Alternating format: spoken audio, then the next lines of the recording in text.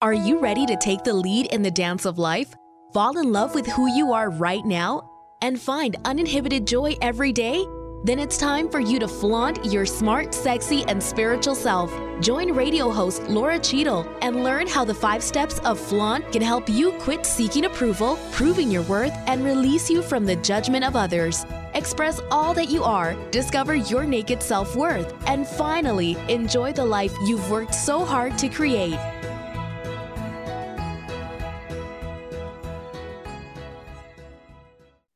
Hello, welcome to Flaunt. Build your dreams and live your sparkle.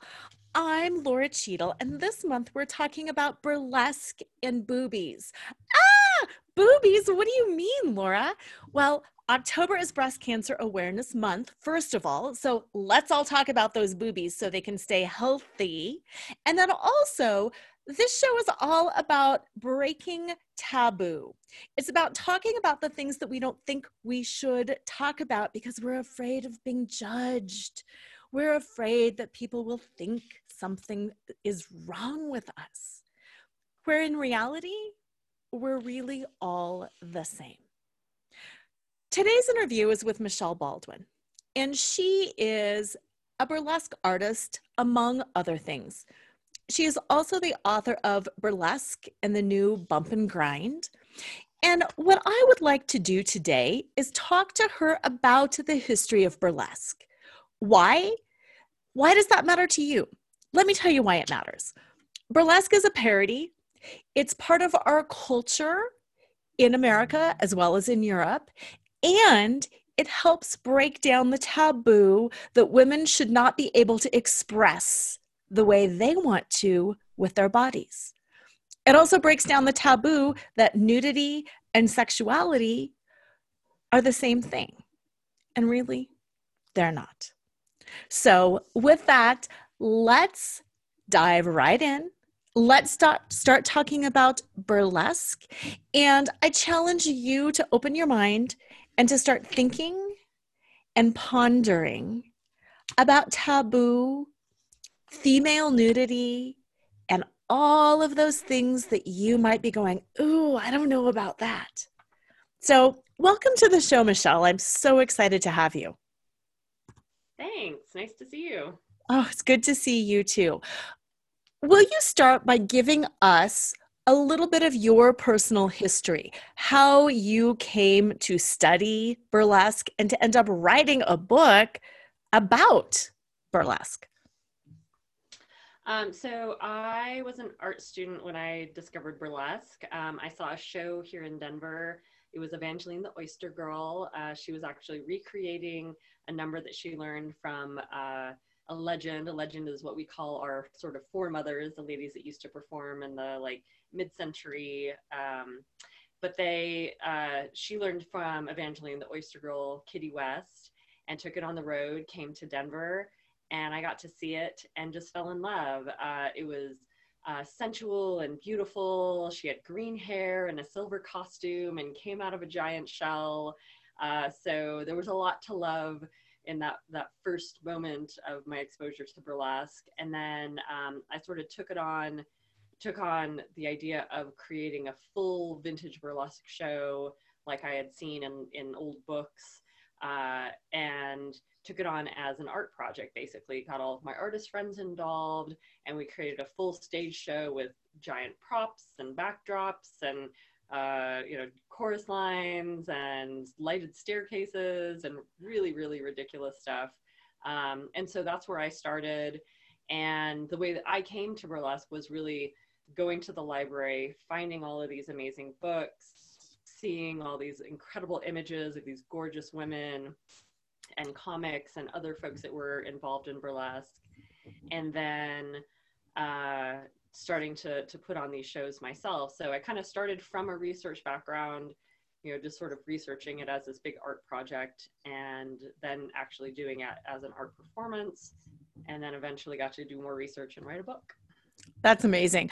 I think that all of the listeners out there have some sort of a memory about watching an old musical or an old stage show. And when you say, lighted staircase and the big ridiculous props and the, feather fans and boas, I think that is something that is so ingrained in our culture that sometimes we don't even realize that that is a piece of the burlesque history.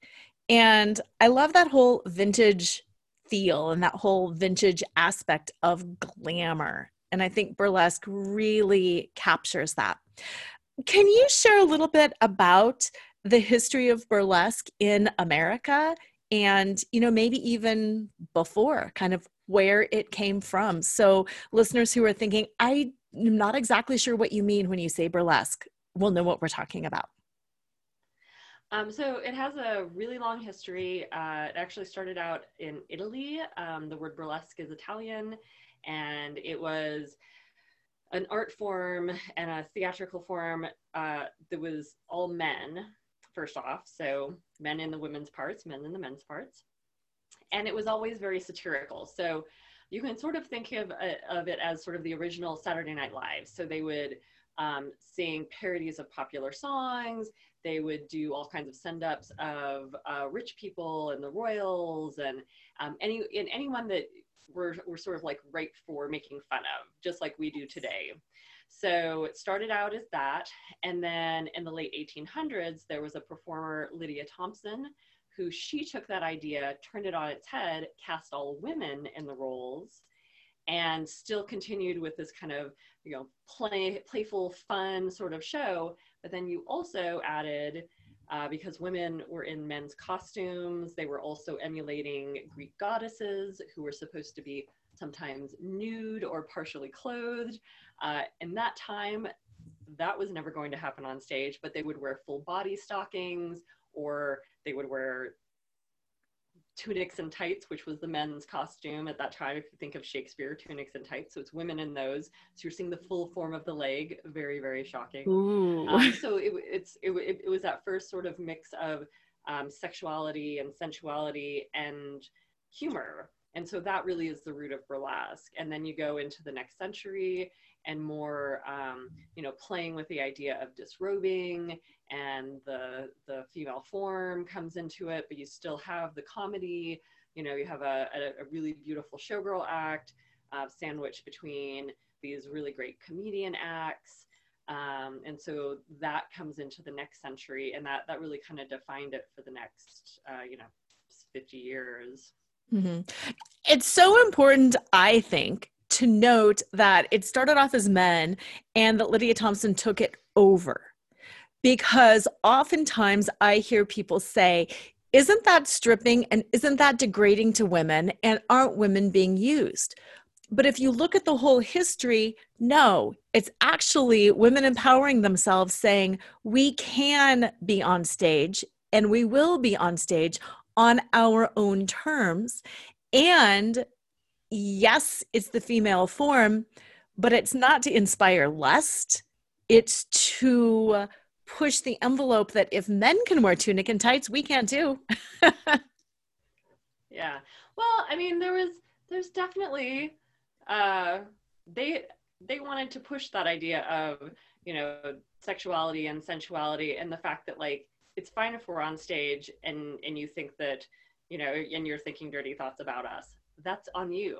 It's not, there was definitely a point where there was something called skirt dancers, and men would stand at the edge of the stage and try and look under the skirts. That was part of burlesque. And the idea, and it's not, it's not just men. There's also women also appreciating that female body in that way.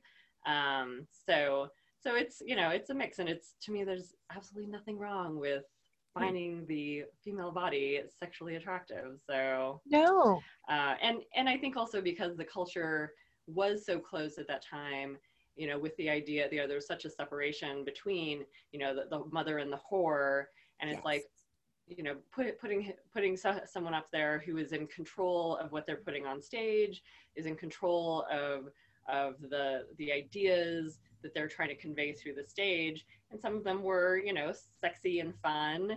And that's, like, I think that's absolutely gorgeous and fine. And also, again, this, the sort of the first time on stage that instead of putting something out there and it just, by the nature of of the fact that it was the female form, people are finding it attractive and finding something sexual about it. They were actually putting it out there with the intent of like, yes, we know. Yes. And we're going to embrace that, and we're going to make fun of it, and we're going to have fun with it. So, and that's, yeah, and you see that all through burlesque. It's that kind of, little wink and a smile of like, yes, I know. Yes. I know. I see you watching, and I know. And I know. Yeah. And again, there are so many layers that I love on that. I mean, even the title of my book, Reveal Your Smart, Sexy, and Spiritual Self. It's okay to be sexy. It's okay to look good. It's okay. And it's crazy because we've come a long ways in a lot of regards, but there's still a lot of judgment that a woman can't say she looks good. For a woman to be sexy or be beautiful, there's still that perception, well, then you must not be too smart because you're using your body to get ahead. Well, you must not be a great mom or a great wife if you look that way. I mean, it drives me crazy, but there's still a ton of judgment around that. Yeah, well, and you look at especially the women who really catapulted themselves into stardom, people like Gypsy Rose Lee and Tempest Storm, these really big name burlesque performers. Those women were geniuses, and they were so hardworking, especially, I mean, Gypsy Rose Lee, she created her own shows. She sewed all of her own costumes. She had in the back of her Cadillac a sewing machine mounted, so it showed she could pull it out and fix things. She also wrote several books. She had her own talk show in the 60s. I mean, like these women were not, they were not just a pretty face. Like they really had to work hard to create something so that people would want to book them, so that they would get to go on these incredible circuits through the country. And what an amazing experience at that time, at a time where our options were really limited. You could be a teacher, maybe you could be a nurse. Yeah. You could work in the factories until they kicked you out after the war. Right. So it was a really frustrating time. And these women had so much freedom. They were able to travel across the country and were paid very, very well. They were able to create their own shows, come up with these wonderful ideas, and do really creative work. Some of them sewed, like Gypsy Rose Lee, and others collaborated with these incredible seamstresses and seamsters, and to create these shows and how their costumes would come back. Because in those days, their numbers were like 20 minutes long, sometimes 45 minutes long. So they had to come up with these outfits that, they could parade around and play with. They had to have several layers. They had to have, something that is going to keep someone's attention for 45 minutes, a single person on stage. So, I mean, they were pretty amazing. That's a lot. That's a lot. And the props too. You had mentioned the lighted staircase and the big glorious props. And I'm reading Leslie Zemeckis's book, The Goddess of Love Incarnate, right now. Yeah, about Lily Sincere and her bathtub and her, dressing table. And props are a big piece of it. And it does take a lot of ingenuity. And I know you, because I've seen you perform with some pretty amazing headdresses and feather fans, and props are difficult. Yeah, for sure. Yeah, I mean, I'm lucky I have an arts background, so, that kind of fueled that, my background in sculpture. So that was kind of a natural fit for me. But it's really difficult. And, if you can't make them yourself, they're still expensive if you can make them yourselves, but they're even more expensive if you have to rely on someone else to make them for you. So it's not, it's not cheap. And I actually just heard a really wonderful interview recently with Kit Natavidad, who she was popular in the late 60s into the 70s and was in a lot of Russ Meyer films, and she said, even back in those days when it really was her career and that's what she did full time, she said it was still a struggle, like because you had to keep, not just the maintenance of the costumes, but also, if you're going to the same town again, they're not going to want to see that same act in that same costume. So you got to come up with something else new. So you're shelling out more money to get things made and, or, change it up somehow. So it's a very expensive business for sure. You make money, but you got to spend money. I'm Yes, sure. you do. And 45 minutes. I mean, think about that. Think about 45 minutes. Yeah, we do like 5 minutes now, so tops, Yeah. sometimes a little longer. But Yeah. yeah, I mean, it was, they would walk out on that stage and parade and show off the costume, and and you really, one of the things that I really love about burlesque is that idea that there is no fourth wall. And so as part of that performance, you're also just like trying to engage each person in the audience, in those, well, mid-century burlesque anyway, you were in big theaters, so it's like, you got to play to the balcony, you got to go down the runway, you got to get into the audience a little bit, you got to, if you have a big prop, go play with that for a while, but you have to do it in a way that isn't just like a woman wandering around the stage. It has to be choreographed, it has to be really beautiful, and intrigue that audience for 45 minutes. Yeah, that's crazy. And that takes a lot of power. That takes a lot. Sometimes people say, oh, well, burlesque dancers must not have any self-worth. I think they've got to have quite a lot. Yeah. Uh-huh. Oh yeah. It takes a lot of confidence to get up there and be up there. I mean, even now, even for our short little 5-10 minute pieces, it's that idea of like,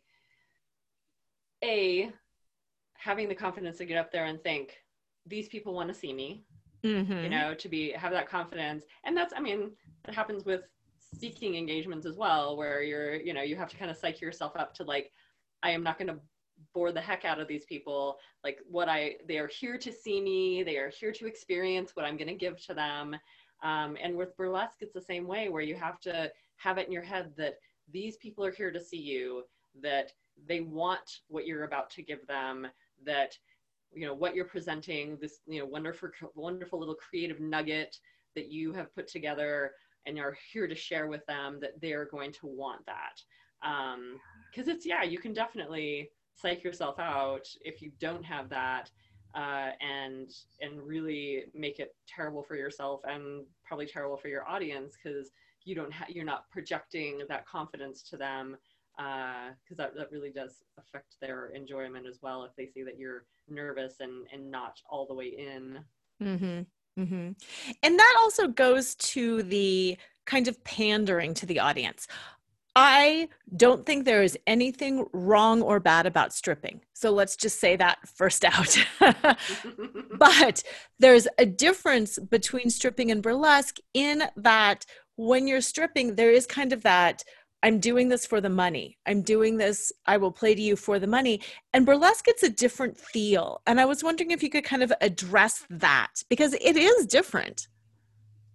Yeah, for sure. I mean, burlesque is its own little theater piece within, the 5 minutes, or I guess back in the day, 45 minutes. Right. But it is its own theater piece. And so you are going to, like if someone over here is really getting excited, I might come over and give them a little extra attention, but it's still going to be the same from start to finish. I have, at this point, I'm doing something with a prop. At this point, I'm playing with the audience. At this point, I'm taking this thing off. At this point, I'm, doing something silly and expressive because it matches the music or the character that I'm playing. And so, it's like they could be putting money on the stage, and I would need to do all the things that I need to do to create this fantasy, to create this act. Whereas, yes, at a strip club, the idea is it's commerce. It's very much about that. It's like with burlesque, someone pays a ticket at the door and they're here for that kind of show. Whereas in a strip club, it's much more, I want to get that from you, and so I'm going to come towards you and create something on the spot for you. So it's a very different art form for sure. It is. And there's both the role of character and fantasy.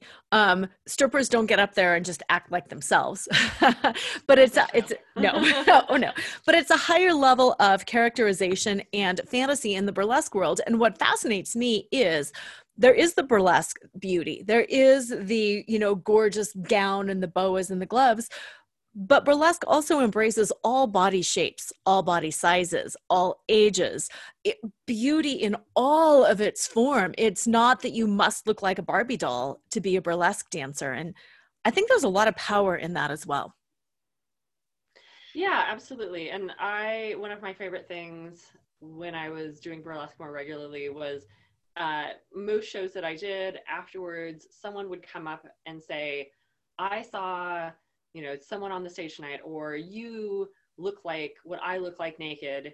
And there was a room full of people going crazy. And so they thought you were gorgeous and sexy. And now I've connected myself to that experience. And so they walk away thinking, wow, if they thought she's gorgeous and sexy, I am also, because I look just like that. So that was always amazing. And then I also loved and I still love going to burlesque shows and seeing, being in the audience and seeing someone get up on stage who is not the sort of American ideal of beauty, and someone more voluptuous, someone who just doesn't look like a Barbie doll magazine model. Yeah. And so they're, in the audience, and the audience is maybe unsure about this person. There's a little hesitancy, and then that person just wins them over in seconds. They do something incredible and fun or gorgeous or over the top, and the audience is suddenly going nuts for them. So you see that a lot in burlesque. And I think it really changes minds.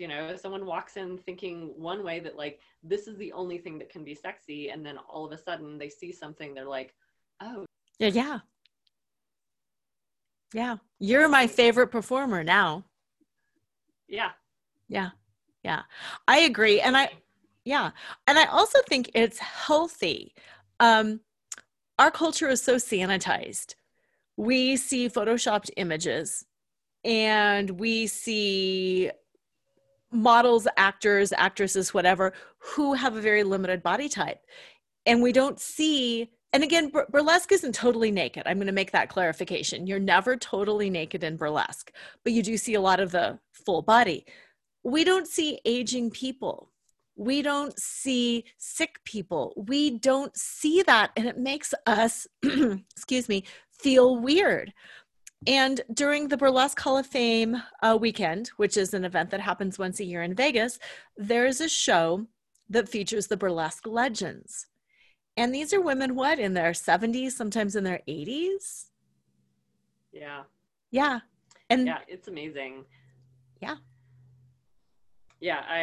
that's usually my favorite night. And especially because you can see, these are women who spent years and years, sometimes doing 3-4 shows a day. So it is like in their DNA now, like those movements, the way that they carry themselves on stage.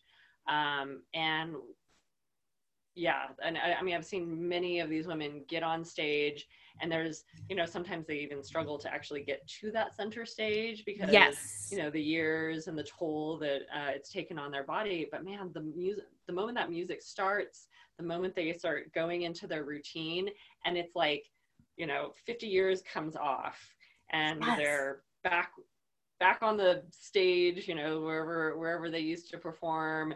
They're in front of those old crowds. They're, feeding off the energy of the audience in that room, screaming for them. And it's completely magical. And it is, I personally, I grew up going to a spa here in Denver where I saw women of all shapes and sizes. And so I've never had those kind of hangouts, but I know that most of the world, it's like, I want to see right. I don't want to see that. Yeah, I don't want to see someone heavier without their clothes off. And then suddenly you're presented with this person on stage that is just captivating you. And I think it really, I think it helped move the culture forward. And I do feel, and it's, I don't think it's burlesque. I don't think burlesque did this, but I have been really encouraged to see, probably within the last 20 years, because I've been been part of the burlesque world for over 20 years now, but I've seen kind of a parallel movement in our general culture of more people embracing that, and body positivity movement really coming to the forefront. Even talk in the world of modeling, of putting people on the stage who are not, you know, a 0 or -0 or whatever, you know, Right. the kind of clothes hanger body, and also trying to promote more healthy body types. So I feel like I feel like burlesque is part of that movement. You know, I Agreed. think that there's a larger one, but I feel like we are definitely part of that. Mm-hmm. Oh, absolutely. I agree. Now, we've talked a little bit about the whole vintage side of things, where burlesque came from, what it's done, how it's kind of changed the culture. We still have a burlesque movement. It's the whole neo burlesque movement. And I was wondering if you could talk about that, how it's similar to burlesque, how it's different than burlesque. When people hear the phrase neo burlesque versus burlesque, they'll want to know what that means. Yeah, well, for me, neo burlesque is just burlesque that started in the 90s. So with that, there is classic burlesque, so things that kind of emulate that mid-century burlesque. And then there's stuff that's more avant-garde, things that play with more kind of modern ideas and modern culture. But it's all burlesque. I mean, it's all basically the same. You know, it's like in the 50s, Dixie Evan was emulating Marilyn Monroe. Now someone's doing a show that is emulating you know, a character from the Marvel universe. The Same difference. It's the same. Yeah. So just like it's still, you know, playing with fun icons and glamour and, you know, mixing up all kinds of stuff. So I think it's you know, it's just us doing it now, and we do it for 5 minutes instead of 45. Yes. That's a little different, you know. It's maybe our short attention span culture that we do it a little shorter. So no kidding. Yeah, I mean, when you think about it, you know, Dolly Parton is a burlesque artist. She takes the female form and she over exaggerates it, and she becomes kind of a caricature of herself. And that's a burlesque art form. That is a thing. It's not that you have to do a bump and a grind and a shimmy and have a boa. Right. Yeah. You can, but you don't have to. Exactly. Yep. So where do you think a burlesque is going from here? Is this something that's always going to be in our culture? I like how you talked about kind of the parallel tracks, that we are becoming more body positive. We are becoming, I mean, ageism, sexism, you know, gender, all of those things we're really addressing in our world. And it's fun and important and powerful to act them out on stage as well, because art is a reflection of life. Yeah, for sure. You know, I've talked to some of my peers who started in the 90s, and we were like, we didn't think this would last more than 5 years. Yeah. We were like, this seems like a fun thing to try, and we'll play with it, and I'm sure it'll die out. And then it just kept going.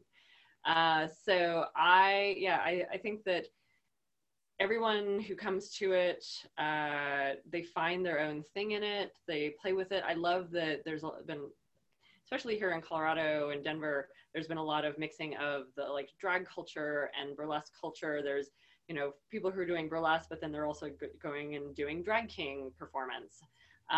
So I think because it's such a really wonderful open art form at this point, you can put anything in it. You know, whatever you're interested in, whatever you want to explore, whatever character, you can do it. And so I think that will make it an interesting art form for a very long time to come. I think, you know, people will keep reinventing it and keep playing with it. You know, within the last like probably 15 years, things like, you know, nerdlesque and geeklesque and you know, people doing shows that are, you know, sort of more like dark and fetishy and gothic, and, you know, everybody can kind of take that nugget that is burlesque and play with it within the genres that they're interested in. So yeah, it's just going to keep going. And political burlesque, there's plenty to do. Political burlesque. So yes, that's my most requested. I've got a Me Too routine, and that is my most requested routine. You know, people are like, oh my God, will you come do that routine? It's political. It's making a statement. It's about Me Too and silencing women and women's voices. And it's powerful. And people cry. I actually just had the opportunity to go down to Pueblo and perform it. Everybody was crying.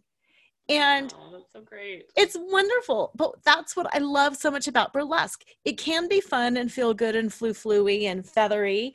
It can be vintage. It can be sexy. It can be nerdy, gothic, geeky, but it can also really make a statement. Yeah, Yeah. absolutely.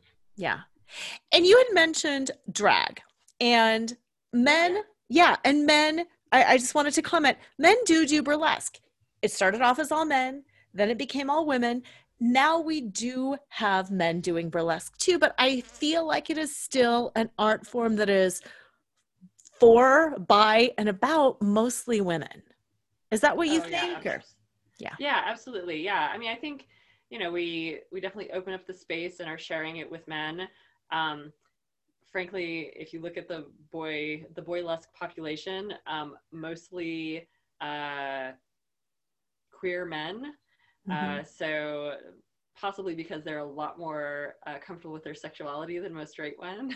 Yeah. To be frank, Yes. and also more I think willing to sort of play with sexuality and sensuality and feel okay making fun of it on stage. So mostly, but definitely some straight men thrown in. But it is, yeah, predominantly still very female focused, female driven. I do love, little side note. So they do, as part of the Burlesque Hall of Fame, they do the King of Burlesque, Yes. which is the male category, and a drag king won a few years ago. So it's very open, all genders, all types. I love Fluid. that. Like I love it's a very fluid art form. But yeah, definitely the root is definitely in the feminine, Mm-hmm. and it's still, if you look at most of the burlesque that's being produced, it is, mostly women producing it, and performing it. Mm-hmm. Mm-hmm. You said comfortable with your sexuality. And I just want to circle back around to that because isn't that the root of so much stress and evil in our world today? Yes, 100%. 100%. Oh my gosh. Yeah. Yeah. That we're not comfortable with our own sexuality and that we're uncomfortable with others' sexuality. So we're thinking we have to control, blah, blah, blah, blah, blah. And it's so refreshing to be able to put something on stage and to show humans are sexual beings. Yeah, for And that's sure. okay. Yeah. Yeah. And I think it's gorgeous. And I think that's another thing that, someone coming in and seeing a burlesque show for their first time and not quite knowing what they're getting into, I think that's something that also is beneficial to them, that they can be like, oh, like sort of they were in this little sort of closet box, and all of a sudden they're like, oh, there's this whole different world out there, and people who aren't afraid of their sexuality, and maybe I could also not be afraid of that. When I used to teach, that was kind of the number one thing. We would do the thing at the very beginning where everyone would say, why are you here? What are you hoping to get out of this? And time after time it was, I need I need to get out of my box. I need to, I Yes. want to be more comfortable and in touch with my sensuality and my sexuality. And that was such a common comment. So it's, yeah, whether you're actually going in and learning it or if you're just going to a show, I think it's really helpful. It is really helpful. It is. And tagging on to that too, it is getting comfortable with it. And it doesn't mean that you're an easy person. It doesn't mean that you're sleeping around. It doesn't mean anything. It's a way to get in touch with a piece of you that society tells you shouldn't be in touch with. Yeah, absolutely. Yeah. And I think, I think it opens people's eyes to the fact that it's okay, that we are, like, it's such a baffling thing to me because we are, as humans, we think of sort of the sort of base things. It's, it's like, like food and sex. Yes. And we're like, we seem to embrace food fine, mostly. There's some problems there as well.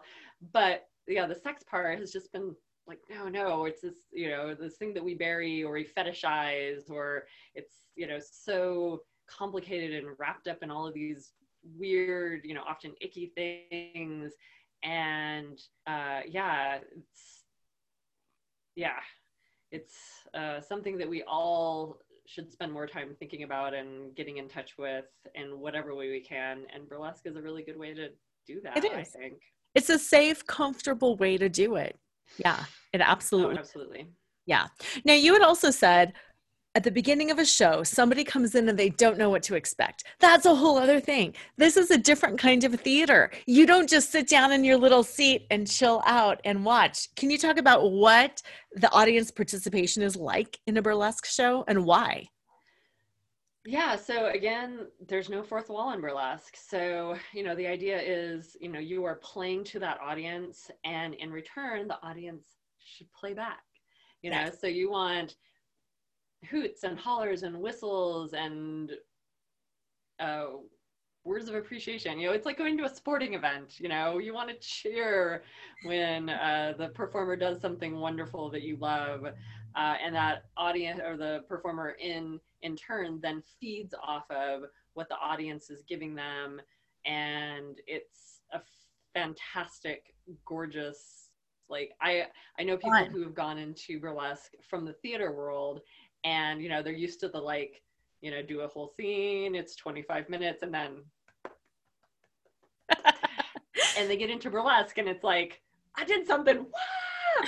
The audience is screaming at like everything you do, and you just have this like cacophony of noise coming at you, and they get off stage, and it's such a great high because there's so much energy coming at you, and it just drives your number to be even better and bigger and more fun in your movements. It's great. It is. And what I love the most about that is when you do something wrong and you're on stage and you can kind of acknowledge that it went wrong and the audience is supporting you. You drop a prop or your zipper is stuck and you're like, and sometimes you can hide it and get by with it. And sometimes it's a big old mistake, but the audience can laugh along with you. And one of my things that I always work on for my personal development is perfectionism. I am such a perfectionist, and there's nothing more powerful for me than being on stage and having something go massively wrong and having to deal with it in the moment and to be loved and accepted even more because of it. Yeah. Burlesque audiences are pretty fabulous. I mean, it is different everywhere. I will say that. Denver, we're very lucky. But most burlesque audiences they're there for a good time. They're there to be entertained. They're there to be part of something. And so, they're on the performer's side. They're, I've seen performers who, they couldn't get a zipper undone. And so they're like, all right, you closest audience member, help me out. So absolutely. They're not there to judge. They're not there to be critics. They want to be entertained, and they want to have fun with you. Yeah. No, that's true. I was doing my big tap dance 4th of July routine, and I leapt from the stage onto a concrete floor and I slid. It was like, I just like, boom. And I was thinking, this is awful. Everyone's like, yeah. Oh my gosh. Yeah, too fun. We're going to take a quick break for a word from our sponsor. And then when we come back, I'm going to walk you through the 5 steps of flaunt and have you share a little bit more about your personal experiences, your personal journey. So we will be back in just a moment. To all the women who have cried in the shower, smiled when they wanted to scream, and couldn't wait to get home and unhook their bra, Flaunt is the definitive guidebook on how to get back in touch with who you are underneath your labels, roles, and scripts. Fall in love with yourself right now. Breathe life into the dreams you left behind and live each day with uninhibited joy. Pick up a copy of Laura Cheadle's #1 best-selling book, Flaunt. Drop your cover and reveal your smart, sexy, and spiritual self wherever books are sold. It's available in print, digital, and audio formats and comes with 2 downloadable meditations. And we are back with Michelle Baldwin, the mother of burlesque in Denver and the author of Burlesque and the New Bump and Grind. She's been sharing with us all about the history of burlesque, and also how burlesque really is an art form that tackles ageism, sexism, female power, traditional standards of beauty. It's an art form that really is for, by, and about women. And it really empowers us all to embrace all aspects of who we are, in particular, our sexuality and our beauty and our worth. So, Michelle, I'm going to take you through the 5 steps of Flaunt and have you just share bits of your soul. You know, you strip down on stage, and now we're going to strip you down a little bit mentally. Flaunt is an acronym, and it stands for Find Your Fetish, Laugh Out Loud, Accept Unconditionally, Navigate the Negative, and Trust in Your Truth.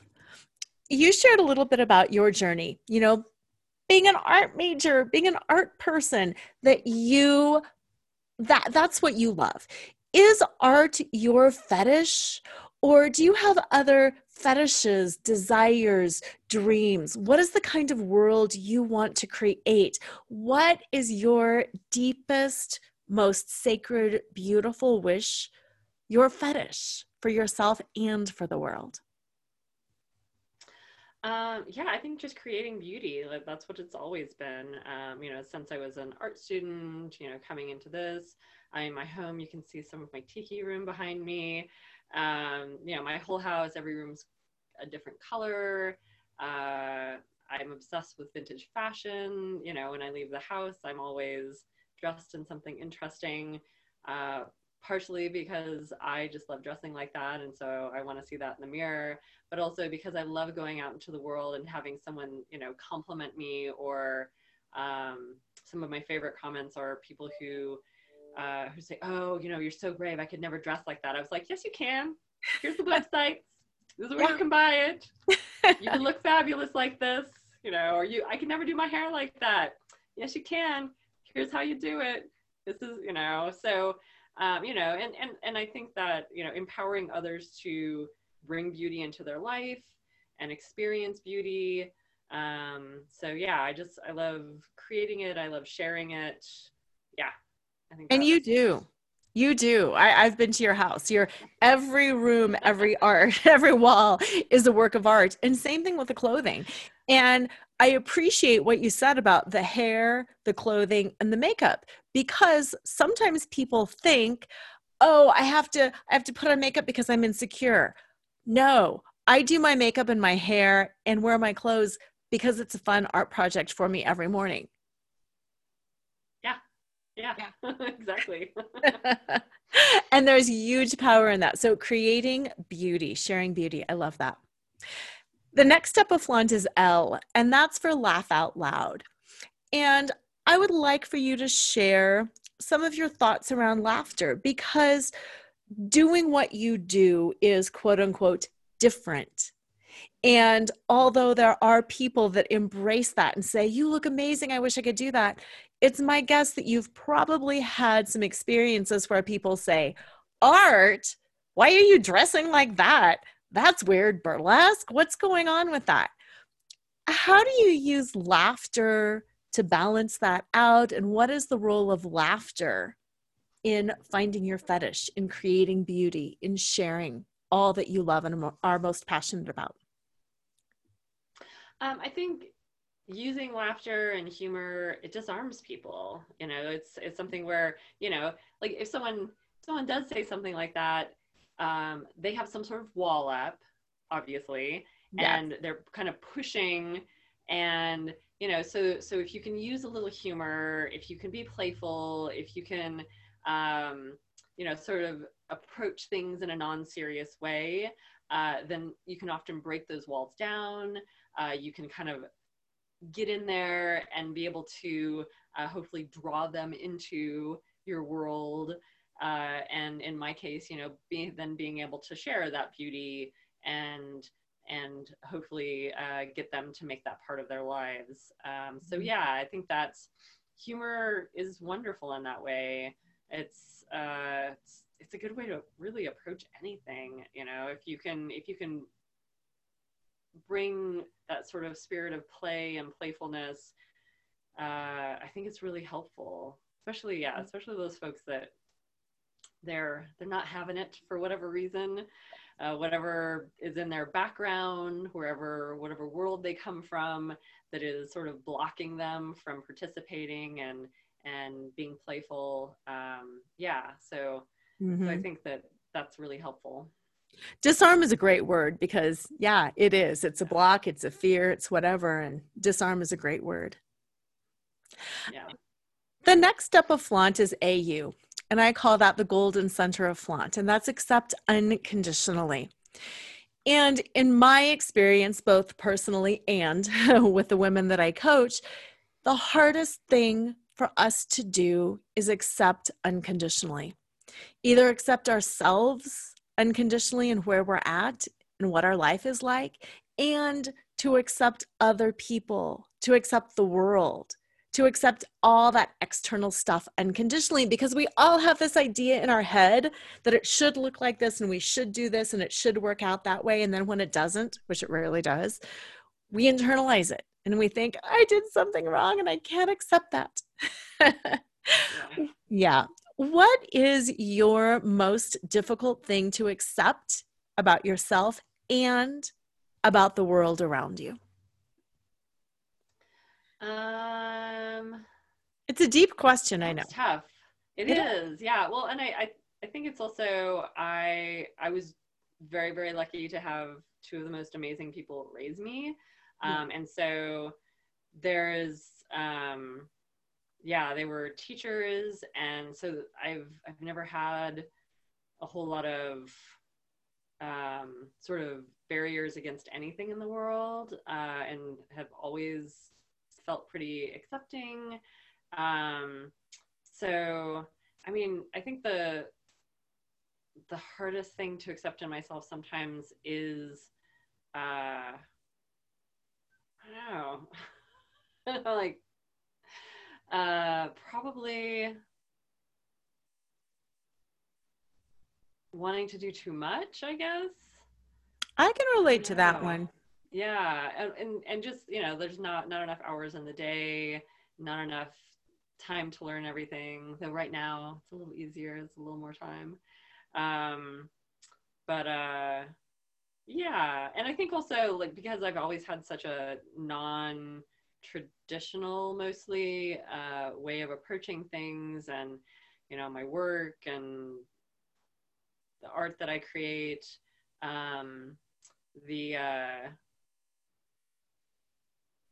the sort of accepting that I'm not normal. That I'm not. Yay! That I'm not. Yeah. Which is awesome. But there's also those. You know, I remember in school, you know, as an art student, art and English, and I had a freak out where I was like, what am I doing? I'm never going to get a job. And so I went to the science department. I was like, is there anything I can do? Is there something else? And the woman's just like, just go back to the art department. No. You'll be fine. You'll be fine. And I've been fine. But yeah, I think, you know, because we live in this world that on, you know, so many external levels tries to, it's like you're supposed to do these things, like this is what you do. And it's becoming, I feel like it's becoming more free on some levels. I guess other parts of the culture, in my bubble, it's becoming more, yes, becoming more free, and we're more accepting of that. You know, I'm not in the position to, like, you know, for instance, my mother's generation was, where it's like you know, you finish school and you get married, or you finish school, you go to college, and then you get married. Right. Which is what she did. But you're on that path, and that's what you're doing. Yes. And I've never even considered that path. So it's not, yeah. I mean, I went to school for a very long time because I kept adding. Yes. I was like, no, I want to do this. No, I want to do this. Yeah, there was never that set, but every once in a while it's that moment of like, wait, am I supposed to be doing this? Like, isn't, you kind of look at the external world and what other people are doing, but right. Most of the time I'm able to not compare myself to anyone like that. Good. But it is normal, I think, because sometimes I'll have that too. Should I be doing this? Oh my gosh, I'm 51. What are women my age doing? It doesn't matter what women are my age are doing, but that thought will creep in sometimes. Laura, you shouldn't be doing this. Oh, and yeah. It's like, oh, whoa. Yeah. Yeah. No. The next step of flaunt is N, navigate the negative. Do you have any tips on navigating the negative that you could give to listeners, either in their real life, even as far as being on a stage, just any tips for navigating the negativity that comes up in life? Yeah, absolutely. I mean, I think a lot of it is, again, not comparing yourself to others. It's like, that is so dangerous. You can't do it. You are on your path. You are doing, it's like, if you feel good about the place you're going, like, look ahead. I think that's a lot of like what I try to do is like eyes forward. I'm just focusing on what I need to focus on, not looking over here and going, oh, should I be doing that? Or, oh, that looks like that person is doing this better than I am. It's like, no. Like, focus, stay focused on what you're doing. And I think that's really helpful. Yeah, it's so dangerous. And I feel, it's something that because I always do that, I try not to do that, but, yeah, I just see so many people that get caught up in those really negative spirals because they're looking outward way too much and not just like focusing on the things that are making them happy, that will fulfill them, and not thinking about those external things, what's fulfilling them. Who cares what's fulfilling them? What's going to fulfill you? So yeah, kind of blocking out those voices that kind of tell you that you should be doing something else, or you should be paying attention to this person. Yeah. And I think burlesque is a great way to do that, because it really allows you to step into that role, that character of, this is me, this is the way I do it. Yeah, and it's also, I always said in my classes, fake it until you make it. And part of that, because that's what I did. I was a very shy person when I started out. And it was, all right, I'm just going to act like I'm confident, and what is that? It's like, smiling more and, being emphatic. And then there's a point where you're like, oh, wait, no, I am confident. It does now. work. You sort of, again, it's like focusing on that and not focusing on, oh my God, what do they think of me? So, Yeah, that's huge. And then the last step of flaunt is T, and that stands for trust in your truth. And that's so much of what you were just saying. Look inward. Don't look externally. Look inward and find out what you want, and look ahead and see where you're going, because then you'll know where you're going. Who is Michelle Baldwin? What is your truth? What do you know for sure about you? What do I know for sure about me? I know that I'm always going to do what makes me happy. I don't compromise. I don't, if I look at something and I was like, this is not serving me, it goes out of my life. I only keep things in my life and participate in things that I enjoy and that I see as something that's going to better me and make my life better. Yeah. So really pushing out those things that don't serve me. Yeah. Love that. And listeners, this is just the perfect segue for me to jump in. If you're sitting there thinking, yeah, I get that, but I don't even know what makes me happy anymore because I've spent the last 20 years raising kids and following my boss's directions and doing this and doing that and doing this and taking care, blah, blah, blah, blah. I hear ya. I spent a lot of years not knowing what made me happy because I was so busy doing all of the shoulds. And yes, it was burlesque that helped me break out of that and start figuring out, what do I no longer need in my life? Who is Laura? What does Laura want? And what makes her happy?